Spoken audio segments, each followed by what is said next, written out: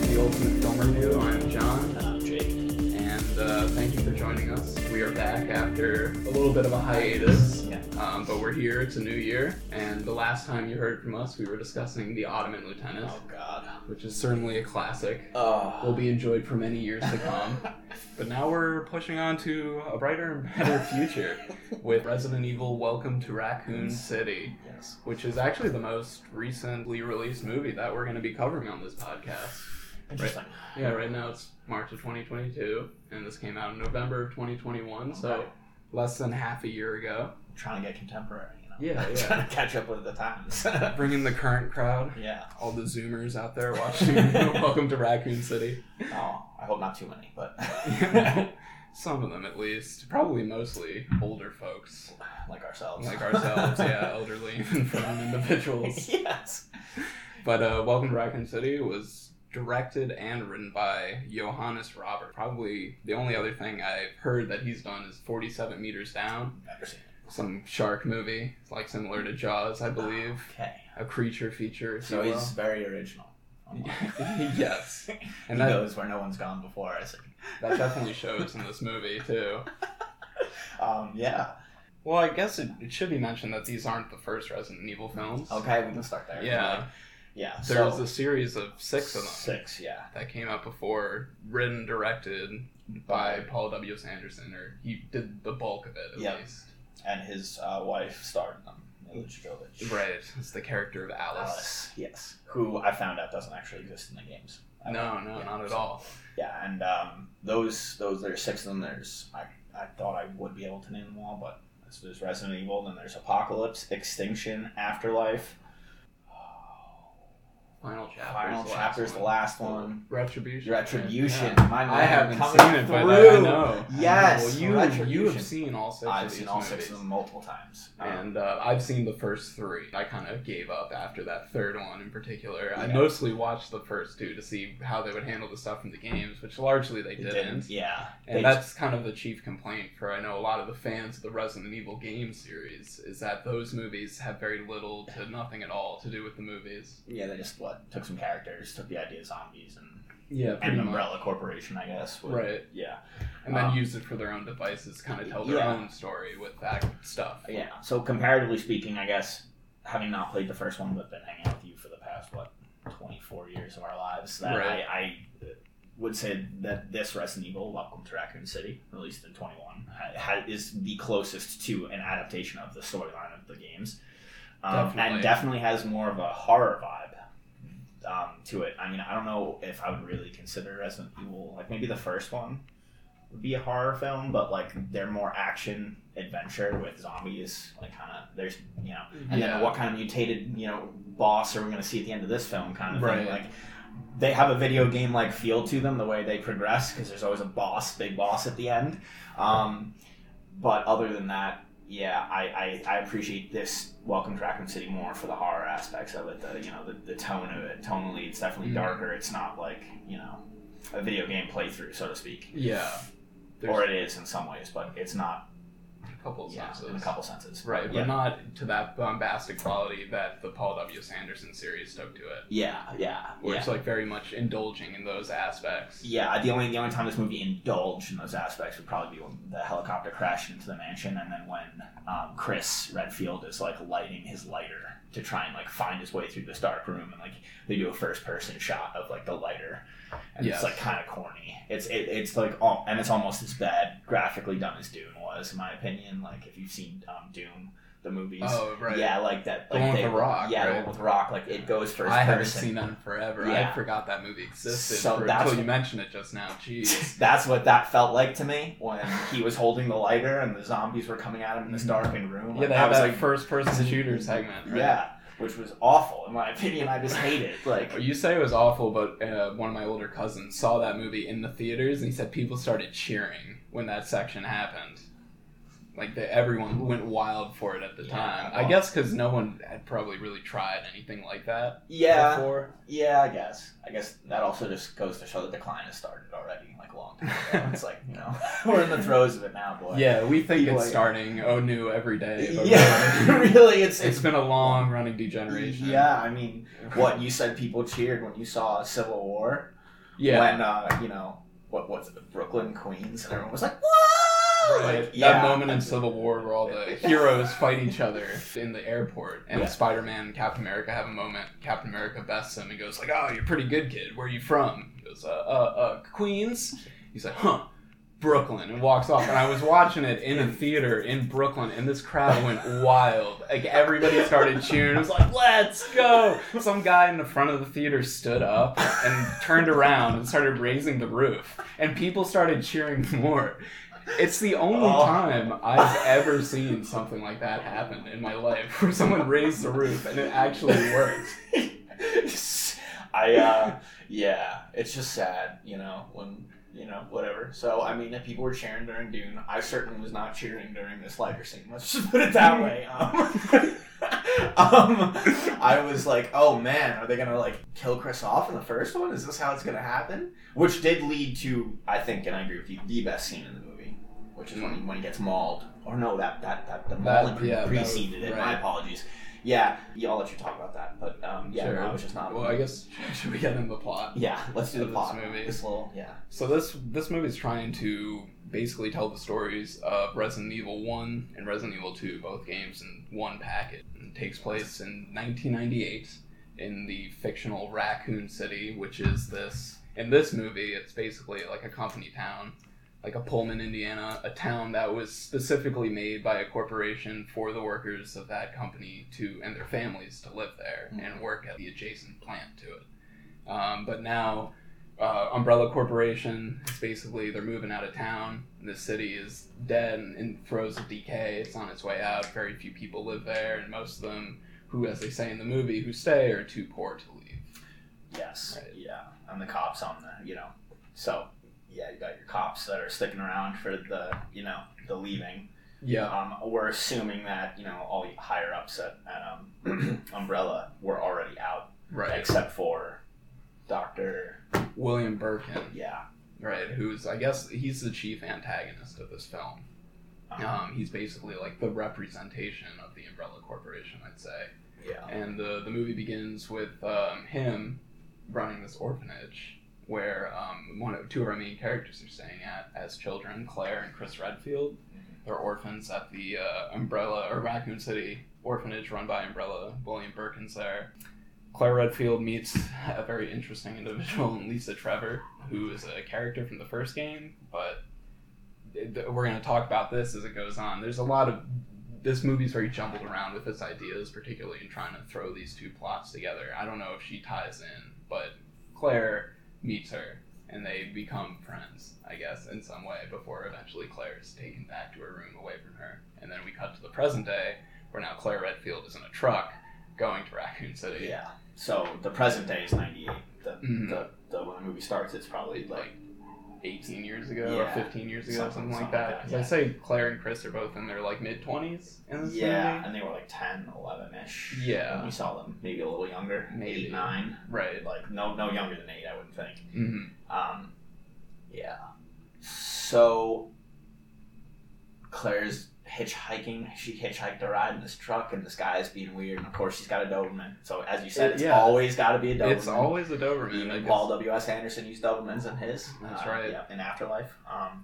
Which I think the CG on some of the parts was actually better, and that predates, like, that was like 8, 9 years ago, I think Afterlife came out. So it's interesting to kind of compare when this Doberman goes zombie versus when Paul W.S. Anderson goes zombie, and it's like, Well, what did we say the budget of this film was? About $25 million. Yeah. And then what? You said around about to 40 if you include, probably around there in terms of the advertising and stuff like that. And it ended up making about $42 million. Okay. So it's somewhere around the break-even point. Maybe it made a little, maybe it lost a little for Sony. But. Yeah. Sorry, we were going with the plot. I just wasn't impressed with the CG in this movie at all. And I felt like if they were going to do a reboot that was trying to be honest, that they could have really had an inroad with fans who have been playing the game for years. It's a large portion of the gaming population is at least brushed up against Resident Evil in some way, shape, or form. So I played 4, 5, 6, and 7 now, all the way through. And 5 was fun, only if you have a partner. Only if you got somebody to play with. 5 is fun. 6 is a shit show, in my opinion. 6 is just way too long. That's part of the problem. It's twice as long as it should be, easily. Yeah, and like it's just not fun, in my opinion. But then 7 got back to the roots of it. You know, what kind of hooked people in the first place, in my opinion. And like, I just would have figured that the computer animation, especially coming from a Sony production, I mean, Sony put its name on it. You know, Sony's like both a leader in music, video, and film. And it also is it's a technological behemoth. It produces DVD player or now Blu-ray players, TVs. Produces Blu-ray discs. Yeah, I mean computers. So you would phones. think that they wouldn't skimp on the CGI, but I wasn't impressed. No, they didn't want to put a lot of money into this movie. I think they were saving that for probably Venom or Spider-Man. Yeah, I mean Spider-Man, that most recent one, has blown everything out of the water thus far, right? Yeah, it really has. Yeah. I think unadjusted for inflation, it's the 3rd highest grossing film now. I know it recently grossed $800 million in the U.S. domestic box office, and it's close to $2 billion worldwide. So it's blowing everything out of the water. Yeah. It's giving a lot of people hope for the post-pandemic box office and stuff, and it's gotten some people to go back to the theaters who probably wouldn't have otherwise. Yeah. There's a lot of the movie's a very unique case. Yeah, I mean that movie is spanning generations of them. That's so why you're going to draw 45-year-olds and lower, right? Like anyone. You got the people like Maguire, the people like Garfield, the people like Holland. They all come in there for the same movie. And then you got the that 0.005% who are there for Doctor Strange, but yeah, that's right. Benedict Cumberbatch. Yeah. That is shrinked considerably. That 0.05 after Power of the Dog came. Oh I'm sure Power of the Dog shit. I'm sorry, what did I just say? Right. Let's go Coda, bro. Anyway, Dune, my Dune cleaning up. All right, we can't go there because it's a rabbit hole. Anyway, no one cares about the Academy Awards anyway. Yeah. I mean, I'm probably there are more people listening to this podcast than watching Academy Awards. Right. Anyway, so Claire's in this truck. She's about to get groped by this guy. We know where this is going, and they smash into this woman who just happens to be walking across the road. Right. Not a great, inside-outside shot of her getting pancaked to the grill of this semi, and then going flying in the road. That was cool. Gotta give him credit on that one. That body throw was awesome.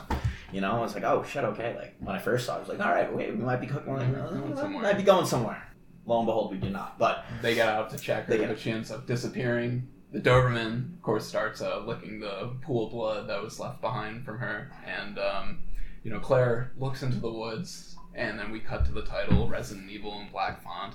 I thought that was a pretty cool choice. I like how that felt like the games, definitely, where the title comes up 10 minutes in. Yeah, you get a little you get into it a little bit. And then, all right. Which is, this movie just it's the complete opposite of the Paul W. Sanderson films. They throw in as many references as possible. It's way too indulgent. It almost feels like pandering at times, but sometimes, and I'll point out the times, it's good. And I think that's the time where it's good. I think the beginning of this film is pretty solid, actually. The first 10, 15 minutes. Yeah, I would agree with that. And it's not bad robot over here, so pandering isn't too much of an issue. Right. Sorry, Abrams. Yeah, Abrams. We know you're a fan. Ultimate panderer. Yeah. You want to see pandering? Go watch Rise of Skywalker. We'll talk pandering. But so after that, Claire goes to her brother's house. We don't know how she knows where he lives now because they haven't been in contact in years, apparently. So that's kind of just, whatever. She picks the lock, gets in, going through his shit, and Chris walks in. We're introduced to Chris Redfield. Yeah, and he's not fazed at all. She's in his house. He's just like, oh, what are you doing here? They talk. She starts, she gives this information to him that basically she's in league with this conspiracist who ends up being this local guy in Raccoon City who says that Umbrella's poisoning the water supply, that they had an accidental leak of some sort of virus into the water, and now everybody in Raccoon City is infected. But Chris doesn't really buy this, because there's this narrative, they both grew up in the Umbrella orphanage, and Claire rebelled from that lifestyle and went off on her own, but Chris doesn't care. He likes Umbrella. He believes that they gave him a future by helping him through the orphanage and stuff like that. So he's hesitant to believe her claims at all. Yeah, and it's interesting that she was going to get experimented on when she ran away. Like, right. She knew that something wasn't right, like, hold up, and she broke away and ran away. Chris doesn't. Chris kind of gets almost like a pseudo-adopted by the doctor guy and, like, put through school. Which isn't really fleshed out. It's just mentioned here at the beginning. And there's a picture of Chris at, like, his graduation with Dr. Birkin there standing next to him. Like, with his hand on his shoulder. So it's like, it's insinuated that Umbrella Corporation raised him and kind of, like, gave him a second chance. So it is plausible, with everything going on around Chris, and he's on a special tactical unit for the police, it is plausible that he would kind of have blinders and wouldn't put two and two together. Yeah. Whereas his sister is like, yo, watch this videotape. You would also have to assume that she never told him that they attempted to experiment on her. Yeah, you would have to. I believe we are supposed to think that the last time they saw one another was when she left the orphanage. Okay, so I think that's 15 years ago. Yeah, he's like, I haven't seen you in years. You never call, you never show. Mm-hmm. Yeah, I believe that's what we're supposed to think. I could be mistaken. So they haven't been in contact. So she wasn't ever able to tell, like, yo, they were taking me in this, like, weird room, like, gonna, like, inject me with shit, and, like, yeah. So this is the G virus, correct? I think this is the T virus. Okay. Yeah. That is the one that got spread, and the one that Birkin was working on is the G virus. Okay. All right. Yeah, because that's like also in the first game, they have two different viruses in between the two games. In the first game, it's the T virus that breaks out at the mansion. And in the second game, it's the G virus that breaks out in the city. Okay. Through the rats. It's basically like a plague-like thing that happens. Yeah, so... But anyway, he gets called into work. So he just basically leaves her there, and he says, you know, hang around, grab something to eat, and then go on your way. Yeah, like, I don't want to see you. Don't touch my bike. Yeah, which is an invitation to steal a bike. We did skip over one part, which is the first introduction of Leon. That's true. So we have to go back one part, and then we can, because we've been on tangents here for our first time back. We need to kind of smooth out the edges. But groove. Yeah. The Stars Alpha team is chilling in a local diner, right? And to beat cops, regular uniform, come in, make fun of Leon, who's asleep at the like the bar top area to the diner. Yep, Leon's a rookie. Yeah, he's rookie, first day on the job, just out of the academy. Yeah, and sometime in the academy, he shot his partner in the ass by accident. Yep, and they make fun of him for it. Right. And then the waitress asks him, like, "Did you really shoot your partner?" And he's like, "Yeah, but it's like it's not just that simple. I just shoot my partner in the ass." And her eye starts to bleed, and he's like, "What's up with your eye?" And she touches it. She's like, "Oh, probably nothing. It's been happening for the past couple of weeks." And he's like, "Shouldn't you see someone about that?" And she's like, "See who?" Like, I don't have insurance, and walks away. And like, he's like, "All right, that's weird."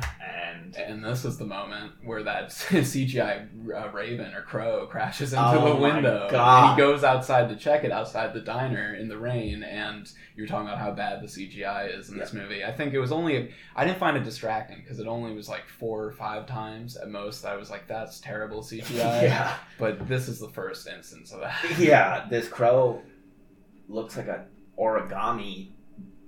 black piece of origami paper with like what would be feathers but look more like black snowflakes coming out of it. Yeah. Like, because it's trying to imitate the wetness of the feathers, but like it was just bad. And it's and it dies, and it's just like, no, like, please, no, like. I think it's the way it, contorts its body when it dies, and it kind of cringes in on itself. It just does not look natural at all. Yeah, it's not good. Do you think this is better than the crows in Resident Evil Afterlife? I mean, no, I think the crows in Resident Evil Afterlife are better. I think it's atrocious that Alice got telekinesis, but was able to burn them with her mind. She burns them with her mind. Like, that was nuts. But yeah, no, those crows that were like feasting on the dead corpses and had the grate over eyes, and then like, yeah, no, those were better than this in my opinion. Yeah. Like, yeah. Granted, it wasn't raining in the middle of Arizona or where the fuck they were when that happened, but right. Or like the whole world was a desert in that movie. Yeah. Because apparently it to not be like a movie later. Yeah, the T virus apparently like mutated and just like took out all living things. Right. They just started so like. They were trying to give that movie like a pseudo Mad Max feel. Yeah, again, moving away from the horror and more towards the action adventure. Yeah, like, and again, why I appreciate this movie, I think, more than those 6, because it's actually trying to be horror. Okay. Yeah. Right. No pun I mean, especially in this beginning section, it's trying to build the dread a lot. I think there's a lot of that in the build-up. You know, the crow may not look convincing, but it's kind of like good imagery. Birds flying into the window. You know, something is amiss with nature. Something's amiss with people in this town. Yeah. Just combined with a lady bleeding out her eye. Or the woman who gets hit by the truck in the beginning. Yeah, so we have those 2 instances, and then Claire looks over at the neighbor's house through Chris's door, and like the neighbors look all screwed up. Yeah, their hair is falling out, and they look really pale, and looks like their skin is sagging off. Yeah, if you've seen The Strain on FX by Guillermo del Toro, the initial changes of people into the vampires, essentially what they are. It's very similar to that. That's what they look like. They're very, very makeup design and all that. And that's kind of the comparison I would draw. Yeah. And that looked good to me. I like that. She was bleeding out of her eyes. And then she like comes over to Chris's house and like writes on the glass door, "Itchy Tasty." Yeah, which is again another reference to the games where you find in the mansion in the first game, like a doctor for Umbrella who accidentally became exposed to the virus, like recording in his journal, and then like the last entry is "Itchy Tasty." So but it's very out of context where she just writes in blood "Itchy Tasty" on the window. Yeah, and then like walks away. Yeah, again, fan service just for the fans. If you didn't know that, you'd be like, what does that mean? Yeah, I had no idea. And then, you know, the front door bursts open and a little kid runs in, which we're assuming is the... Again, a creepy moment. In terms of, like, actual scare, it's the only... When I was watching this movie the first time, it's the only part that spooked me. Is, like, when the kid runs in and then she bursts through the door. Yeah. Like, through the glass door. Yeah. You know, who's crashing down. It's like, whoa! I jumped out of my chair a little bit when I saw that. So that's when it's like that... Yeah, like, you don't really get that from any of the other Resident Evils from Anderson, except for, like, maybe the first one. Right. Where, like, Alice wakes up and doesn't know what the fuck's happening in the mansion. But Claire is able to get out of there. Yeah, without getting bitten, without getting scratched. She pieces, of course, takes the motorcycle. Takes the bike. Don't touch the bike. Don't touch the bike. Meanwhile, Leon, Chris, and the rest of the STARS team is at the police station in Raccoon City. The chief, Brian Irons, calls them all in. So everybody except for Leon. Leon Wanders isn't in anyway. But he basically says that the other STARS team has gone missing, that he wants STARS Alpha team to go into the mountains, to the mansion, to find where they last were. And Leon gets yelled at because he's supposed to be working the front desk. At this point, there was a cutscene to the trucker who like goes to pet his dog. His dog is now infected. His dog bites his hand. Right, the dog he's from now licking the pool of blood got infected. So now he's infected, and he comes barreling down what I can only assume is Main Street in Raccoon City. Yep. Raccoon City. City's such an over, like it defaces the noun city to use it to describe what this basically a shanty town built around a. Right. You know, I think it hits like the population quota per capita, just like one person over to be incorporated as a city. Basically, it's like it's city in name only. Yeah, which I mean, and that was like you said last night. They were like, "Oh, screw it, we're not even gonna film in a city. We're just gonna CG this shit." Yeah, and they did, and then they shot it in like a small town somewhere. It's like what it looks like. And you can kind of tell that this was a movie filmed during COVID a little bit, or a lot of it was, especially like in the police department. There's no other cops there except for the chief, Leon, and the STARS team. And that's it. You'd think there'd be more people. Yeah, we were introduced to at least 2 more in the beginning. Right. So where are they? Did they get the word to get out? You know, who knows? But the truck driver comes barreling down. He's infected. Can't keep a good grip on his rig. And ends up barreling over. There's a massive explosion right outside the front doors of the police station. Yep. Leon's sitting at the front desk and doesn't notice it. Doesn't notice this explosion. He's got the doors open, too. Yeah, and he's just blasting music. And it's from his Walkman or his CD player or whatever. And he's got the headphones. And then one of my top moments from this movie happens where the truck driver, who's completely set ablaze, just staggers in, slowly trudging towards the desk as the music that Leon's listening to, the song Crush, just starts blasting in terms of the audio. And it's just this amazing little moment where this guy is just slowly walking through this police station on fire before getting shot. Yep. And it sticks out. I mean, that's something, there's very little about this movie that sticks out. I forgot a lot before I watched it the second time last night. But that one moment when I watched it a few months ago, I just think about it randomly. When I'm just going to day-to-day activities, I'll just think about this guy slowly walking on fire while Crush is playing in the background. There's the sparks of originality throughout this movie that I love, and I wish there was more of it. Yeah. That's one of them. I kind of wish there was more money behind it, too, because you can tell that he's like a CG guy walking. Like, you can tell, because what they do is he gets shot, boom, he's out of the scene now, and it cuts back. It's like, oh, Leon, go lock the gates, there might be more of them. Also, you might want to grab a fire extinguisher. And like he pieces out, and Leon's like, what the fuck is happening? So he grabs a fire extinguisher, and now the guy who's walking through on fire is back in the scene, and is very clearly a dummy on fire. Right. Like, very clearly, and it's like, okay, that looks good. Yeah. Right, but you said there were only about 5 bad CG moments. We've just passed our second. The explosion of the oil tanker was gross. There's 2 explosions in this movie, and both of them are severely lacking. Yes. I think it's the basic explosion effect you get in Final Cut Pro. Just put it in front of a green screen, and there it is. Yeah, it's just not good. We find out that all phone lines have been cut in Raccoon City, and it leads to probably my favorite scene in the movie, with the chief telling Leon, you're in charge, peace, I'm out of here. Yep. Leaves. And leaves. Leon's like, well, I'm screwed. And Star's Alpha team is on its way out to find Bravo, and he pulls up to a umbrella checkpoint, and they're like, city's closed, sorry, can't get out. These people are like, yo, you gotta let us leave. Yep. And then they just open fire on the whole caravan of cars that are waiting to leave Raccoon City. Yeah. Which, what's the song? It's by Journey. That's blasting Any Way You Want It is blasting on the radio as he's frantically just trying to drive away. Yeah, it was awesome. It was great. Like the windows are popping, like they're shells hitting off the front of the car, and he gets away, gets back to the police station. He's like, all right, gotta get on the horn to Alpha Team, get that helicopter back here because we're not making it out of here if we don't leave. He knows that something's going down, and he knows they need to get out, but it's actually Wesker who knows what time shit's happening. Right. 6 a.m. that nuke is going off. Tactical nuclear device.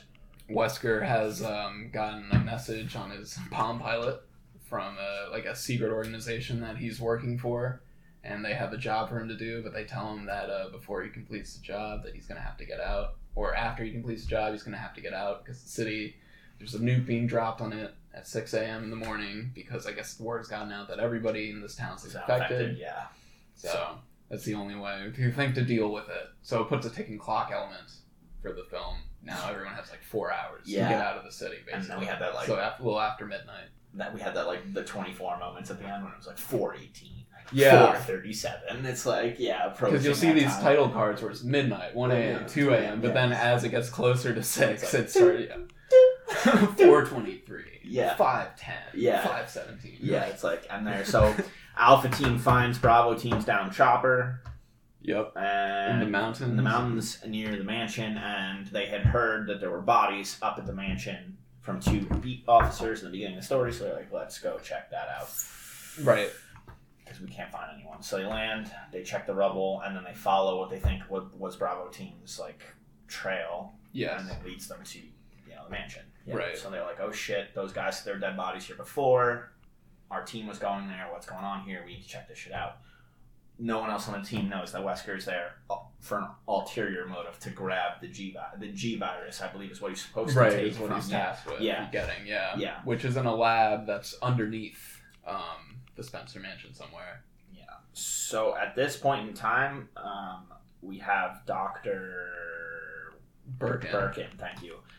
He was fleeing the city with his wife and child. Right. He got word from Umbrella that it's going down, but they're planning, I guess, destroying the whole city, which would take his G virus with it. Yeah. And he wants to get to his virus because, as he puts it, it's his life's work. Yep. It's his legacy.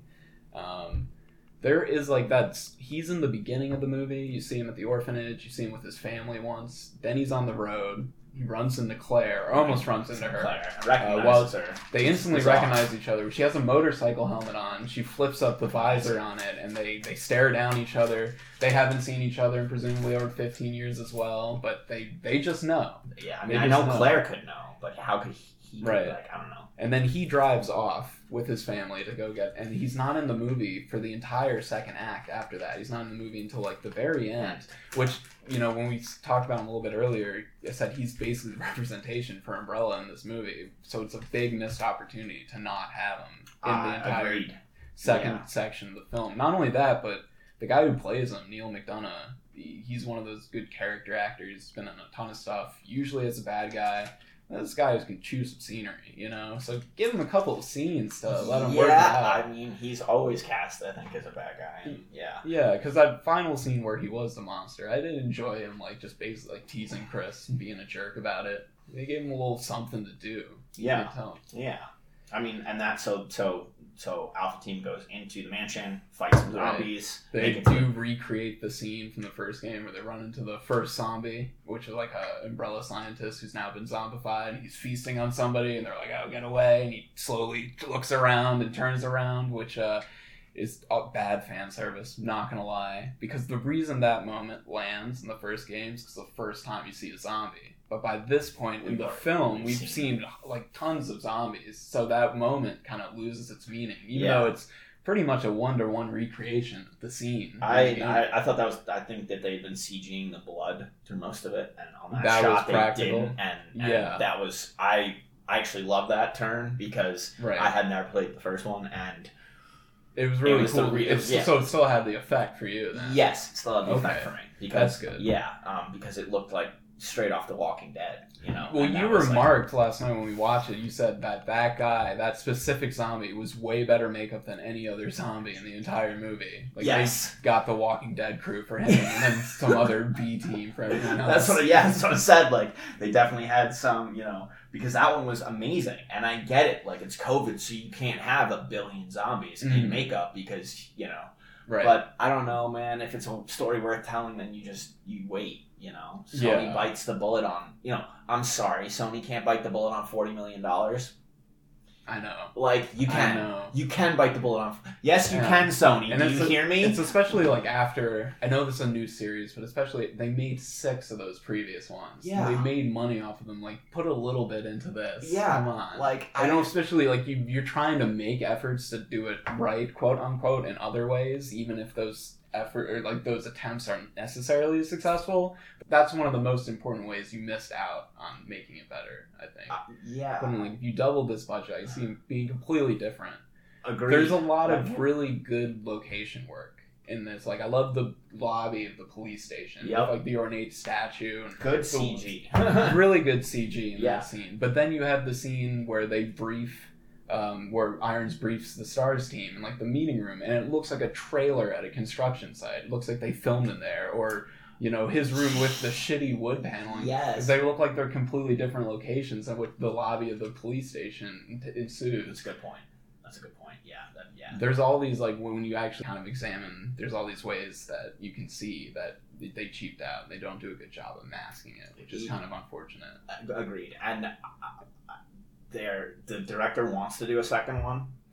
Yeah, he's talked about it. He wants to do like a Code Veronica movie. But like, I'd love to see it with just like an $80 million budget. Like, we all know horror movies in general are cheap to make. That's why there's so much garbage out there. But this is like a legacy franchise. This is something that's worth putting that kind of love now, into. Am I mistaken? Resident Evil 1, what platforms was it released on initially? The PlayStation 1 and the Sega Saturn. Okay. So there was no Nintendo, no Microsoft release, essentially, or they didn't exist at the time? Nintendo got Resident Evil 2, but never got Resident Evil 1. Okay. Not until the GameCube, at least. And I got a remake. It's pretty much the remake's been on every system, but when I originally released, it was PS1 Saturn. Okay, so a flagship for your gaming console. Yeah. You can't give it its due. Like, I hadn't thought about this until just now, but now it makes, like, I'm actually angry because it's like you have a chance to tell the story of the game right, and we're in 2021, where a computer generation. I mean, I can't tell the difference between Mark Hamill in Book of Boba Fett and Mark Hamill in Empire. Like, I mean, I can, but it's so infinitesimal. It's more, as you said, the voice, the whatever the AI is doing with the voice, with his lips. It's not matching exactly as it should, but whatever. Like, you can explode a truck. You can set a dude on fire. Like, that's like things you can do. Right. And they flipped a truck in The Dark Knight, if you recall. That movie. I mean, very famous stunt. Yeah. But you can do stuff like that. Yeah. And you're Sony. Like, you can't tell me you don't have the money. Like, it's just, I don't know. Anyway, sorry, that was just a little side rant there. It's just like, wow, like, because I think this could be a cool story to tell if it was done. I mean, I think this guy can do it too. I don't think it's necessarily the direction of the movie that was the issue. No. So much as like he was given, this is what you can do during COVID. This is this is our budget for CG. Yeah. And now you tell the story, and he kind of, I don't know. I think he got handcuffed by the paycheck, by the checks on this one, and that's like sad to see. Maybe. I think I agree with you in terms of direction. I think he's definitely capable enough. He also wrote this movie, and I think the writing is one of the worst things about it. Fair. I think it's very lazy. Most of the characters are very one-dimensional, not characterized well. The comedy in particular is lazy because they just say the F word all the time. It's just have a zombie attack somebody or something happen. The only way they could think to have a character react to it is just go, fuck. Yeah. And I noticed that last night when watching it, and I couldn't get it out of my mind. I actually looked up a count. Somebody did count. They say the F word 61 times. Okay. It's basically more than, one every other minute. Wow. So, all right. So then there's only one time where I liked it, and it was when Claire breaks into Chris's house, and he's like, who knows how to pick the kind of lock that I put on my door? Right. Like, it's kind of impressive, but what the fuck? Like, I loved that reaction. I thought that was great. Yep. I thought that was awesome. That was a fun moment. Yeah, like, between their banter back and forth, and then, All right, so we got sidetracked again. We're going to finish off this is the last act real quick. So, Wesker's on a side mission. They're in the mansion. They wind up killing a bunch of Bravo team guys because they got turned, killing a bunch of Umbrella scientists. Yep. The helicopter dude who's waiting for them doesn't hear the zombies from the other helicopter crash come up behind him. They bite him. Infected. He takes off to try and save himself. Then flies into the mansion, which comes to point number 3 for CG, which is shit. Yeah, that's the second explosion. Yeah. Not good as well. I think they just reused, copy and pasted the first explosion. Yeah, and then just put the shot of them in the helicopter, I think, is my number 3. This would be number 4, but when they're actually looking... Oh, you don't like that? Not... The shots inward, outward were fine. The shots getting to the helicopter, like, what helicopter do flies like a plane flat, like... Like they fly at an angle, the nose is dipped, and they kind of bounce a little bit. Right. I don't know. It just looked... That felt like a stylistic choice. He was trying to get this like steady cam pan into the helicopter. Okay. Now we're coming in on the team. That's fair. That's fair. But if it was just shoddy CG, I wouldn't doubt it either. I mean, hey, if you got cover for it, go for it, man. Because like I would say, like, if you've got an hour and 30 minutes to kill, like, throw this on. That was awful, and they crash. So we have, the STARS team of Alpha are separated and looking through the mansion, each turning into their own sets of zombies. And Wesker, after Jill saves his life from the helicopter crash, because they're on the floor that the helicopter crashes into, he's like, I gotta come clean to you, babe. I'm here to do this. And she's like, what? We gotta get Chris. We gotta get the other dude. We gotta get out of here. And he's like, no, I gotta go grab the G-Virus.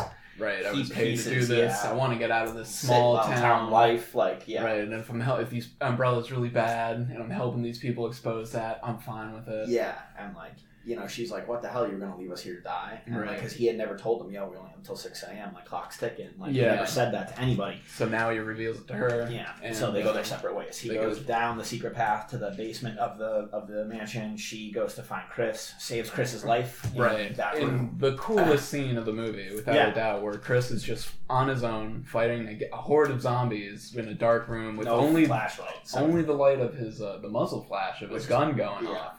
And that was the third moment. It was the guy on fire in the police station. Yeah. Brian Irons driving away while Journey's blasting his car and he's getting shot at. And then Chris just fighting off this horde of zombies. Like, these 3 moments just make the movie for me. 100%. Yeah, and that's where I say there was definitely something behind this. Some directorial intent that Johannes Roberts came in. So, like, I have a vision for this movie.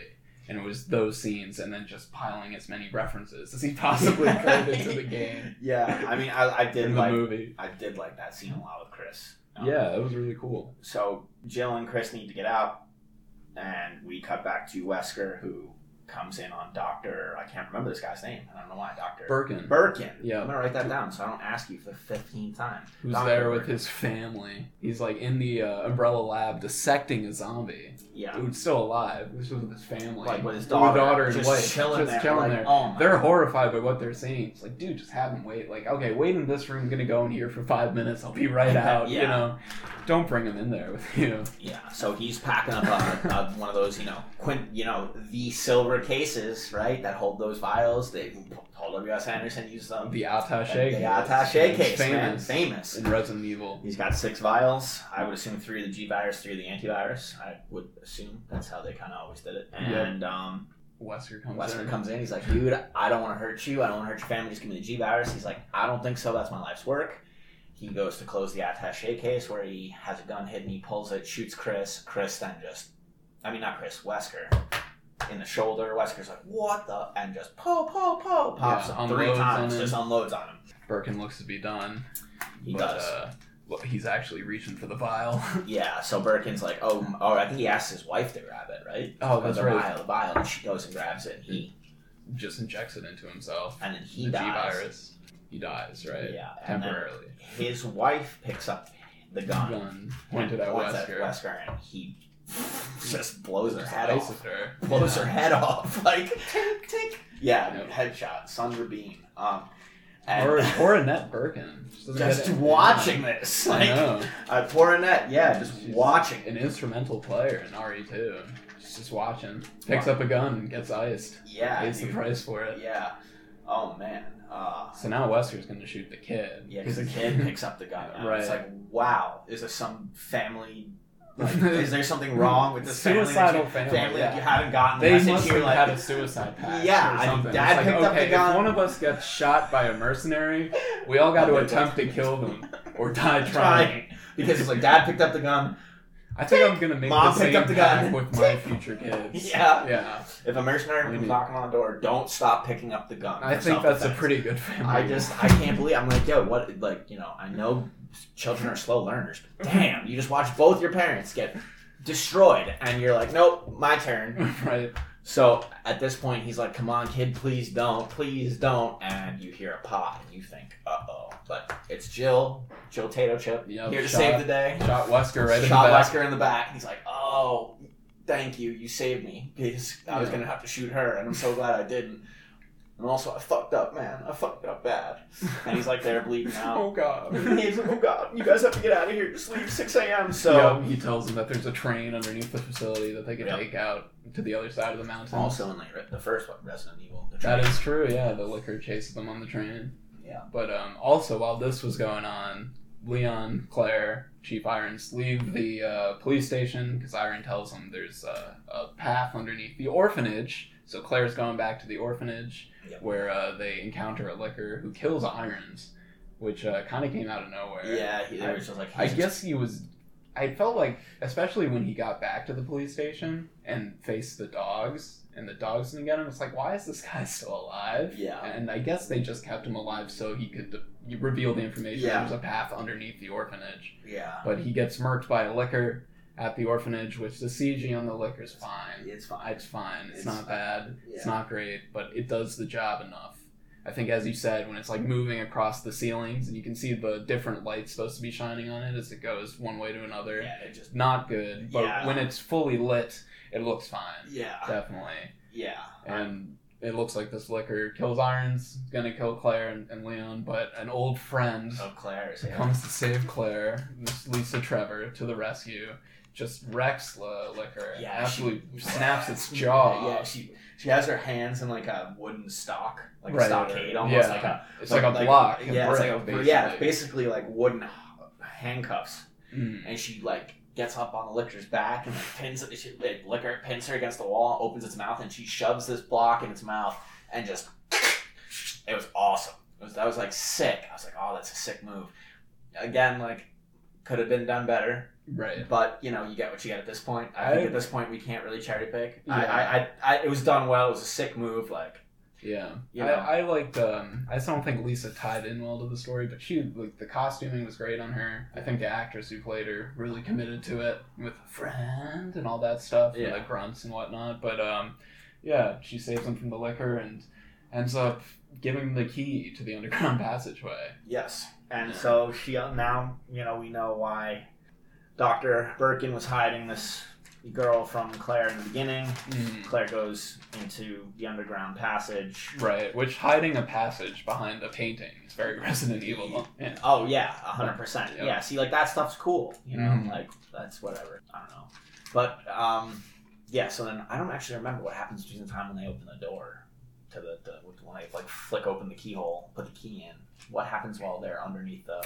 They view the film about the Asher twins. Oh, which is the most blatant use of fan service. There are two characters that feature in a Resident Evil game that's not 1 or 2. And have nothing to do with this story, but they put them in here just, I guess, to demonstrate that this is what Umbrella was in fact doing. They were experimenting on children from the orphanage, like they wanted to do with Claire, but this was an ongoing thing. Yeah.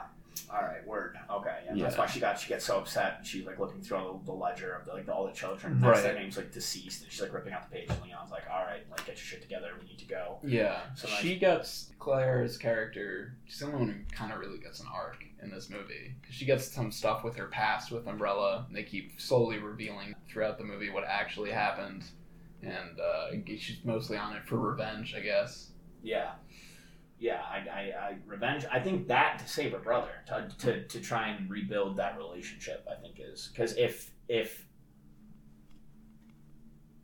Chris weren't still in Raccoon City, I don't see her going back in this storyline. There's no reason. She could believe that Raccoon. She'd be like, yeah, of course, Raccoon City's poisoning the water. Umbrella's poisoning the water of Raccoon City. But I don't see her hitching a ride with some pervert trucker to get there to warn. Well, who's she gonna warn? Right. So I think it's she's here for revenge, to stop the doctor from doing to anyone else what he did to her. But also I think it's primarily just when we get Chris, because Chris drank the Kool-Aid. Yep. So he's fully invested. He's fully invested. So I think some of the wool might have been pulled from over his eyes on this current mission. Yeah, when he had to blow away Bravo team. He had to kill 2 or 3 of Bravo team himself before people realized, and then his buddy upstairs was getting eaten alive and you couldn't get to him. Right. So that was I think he was oh, okay, maybe my sister might have been onto something. And then they converge. Right? Birkin wakes up the G virus that he injected into himself upon dying, starts working, and he starts mutating. And I think this looks good. Yeah, the first one, definitely. The first form of his virus. I saw some people complaining about it online, but I liked it. I love the eyes sprouting out of his shoulder and stuff, and you can just see them keep popping out as he's walking around. That was really cool. And he's that one moment where he gets to chew the scenery. Neil McDonough. Yeah. I love that line where he's like, "Chris, how could you be so stupid when your sister's so smart?" And just taunting him, being an absolute jerk. Yep.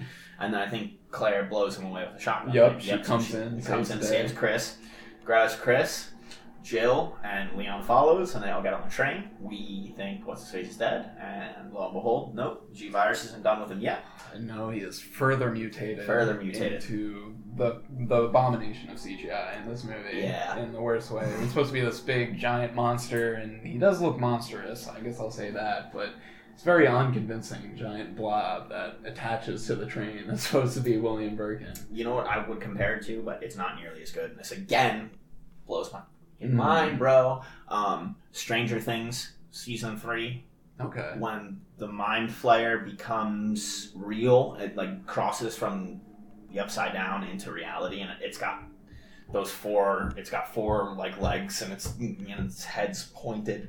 That's a comparison I could draw to it, but lo and behold, they did it better. Yeah. So it's on a Netflix TV budget. Yeah. Again, I mean, this is not what you would expect out of a feature film for Resident Evil. Backed by Sony. Backed by Sony that's trying to tell the story properly.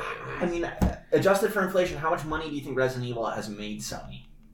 Over $1 billion, definitely.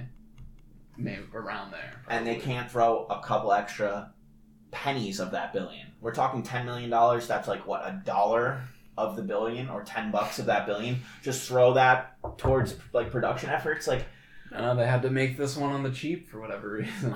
And you can't tell me it's COVID. You can't tell me it's COVID. No, I don't think so. I think there were some... I believe James Wan was attached to this movie. And I feel like if he directed it, he probably would have got a bigger budget. But I also feel like he probably didn't end up directing it because he probably didn't get the budget he wanted. See? You know? So he's like, I'll just go to Warner Brothers. Who'll give me that budget? Yeah.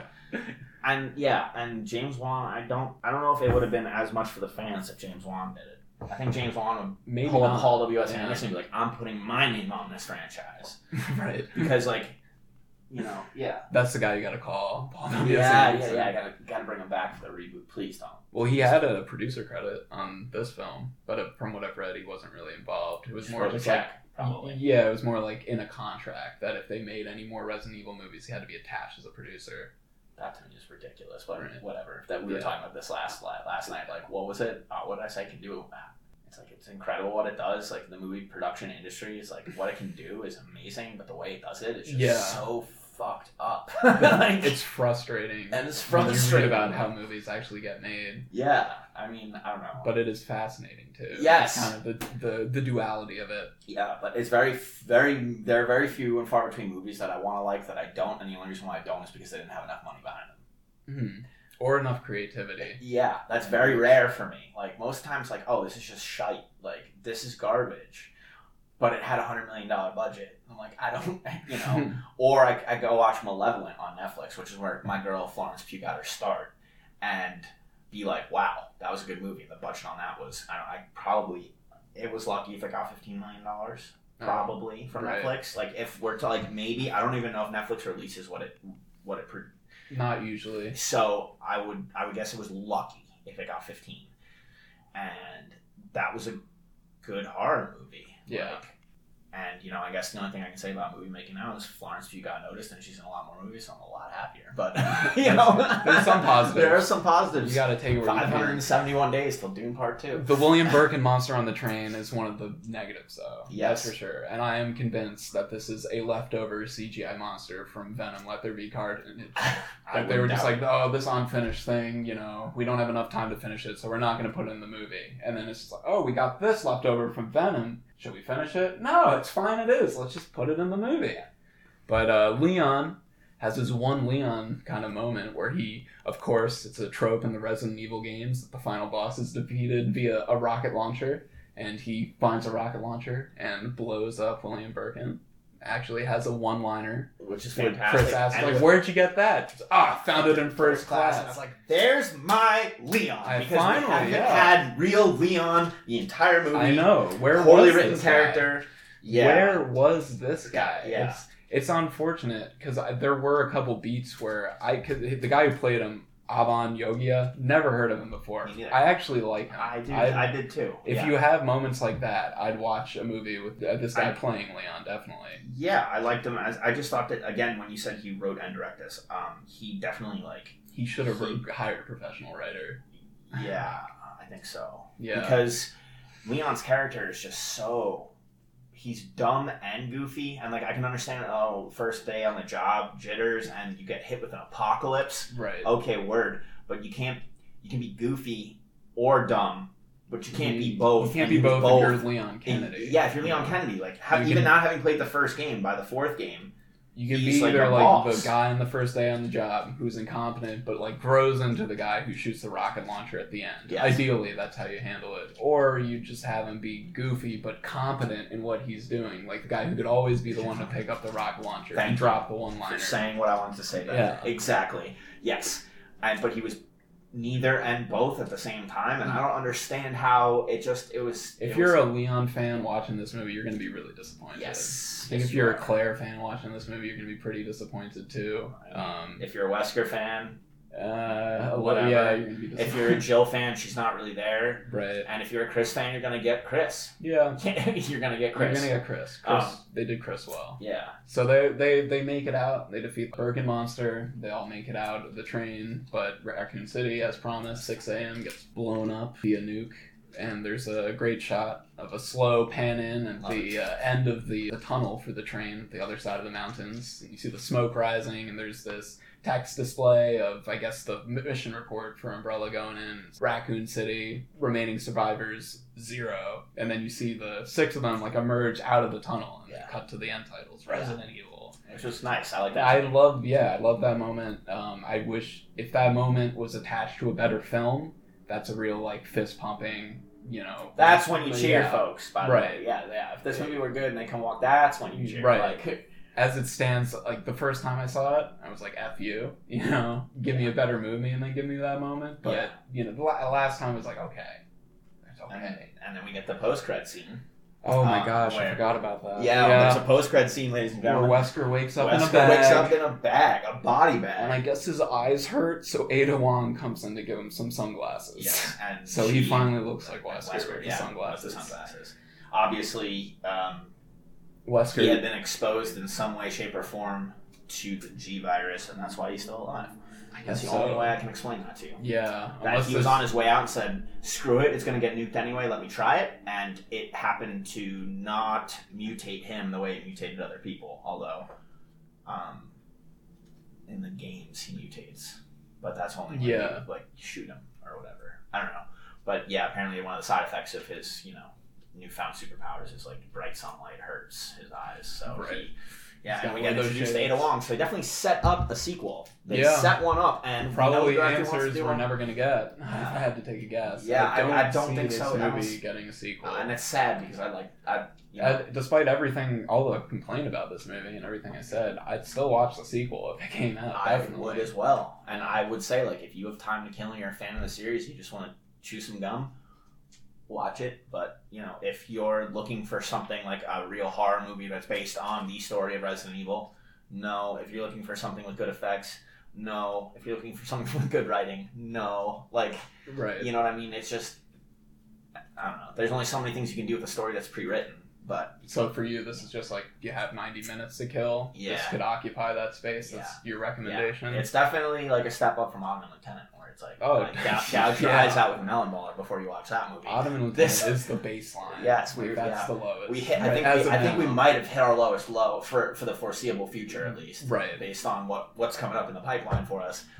We've already hit rock bottom. It's only up from here. So I mean, this one is I mean, I don't know if you're a diehard Resident Evil fan, it might offend you. To be honest, like the Star Wars sequel trilogy is offensive to me. Who knows? And I I guess that's where I'm coming from, because I kind of feel like there's this spectrum of Resident Evil movies where on one side you have the Paul W. Anderson films, like only Resident Evil name only, where in this movie is kind of like Resident Evil to a fault, where it doesn't really have its own identity outside of the direct references to Resident Evil, and I found that to be disappointing. I think that's why those moments we brought up, the guy on fire, Chris fighting off the hordes of zombies, did stick out because they felt like something new in this world. Yeah. And it fit in very well with what was happening. But I feel like this movie was an overcorrection compared to the Anderson films. And I desperately was hoping it would hit that sweet spot in the middle where it's enough of what's familiar but something new. Yeah. And I didn't get it.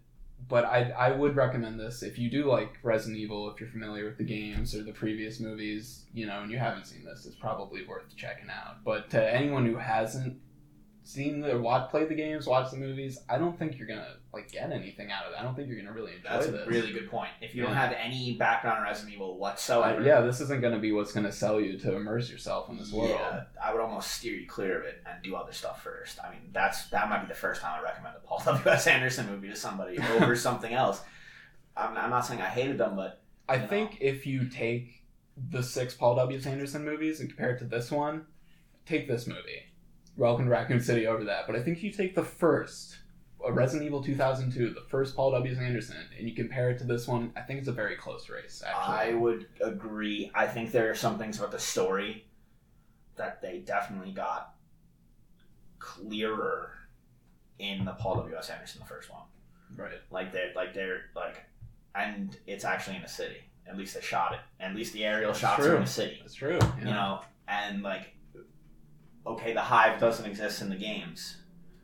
But there's labs under the mansion. It's the same principle, except the only thing he did was he took the leak from the lab, and instead of having it come from underneath the mansion and have the Ashford mansion be a thing, it's underneath the Umbrella Corporation headquarters in Raccoon City, and someone goes in and purposely infects the air with they break a T-virus viral on the way out, which causes the Red Queen to lock it down. Right.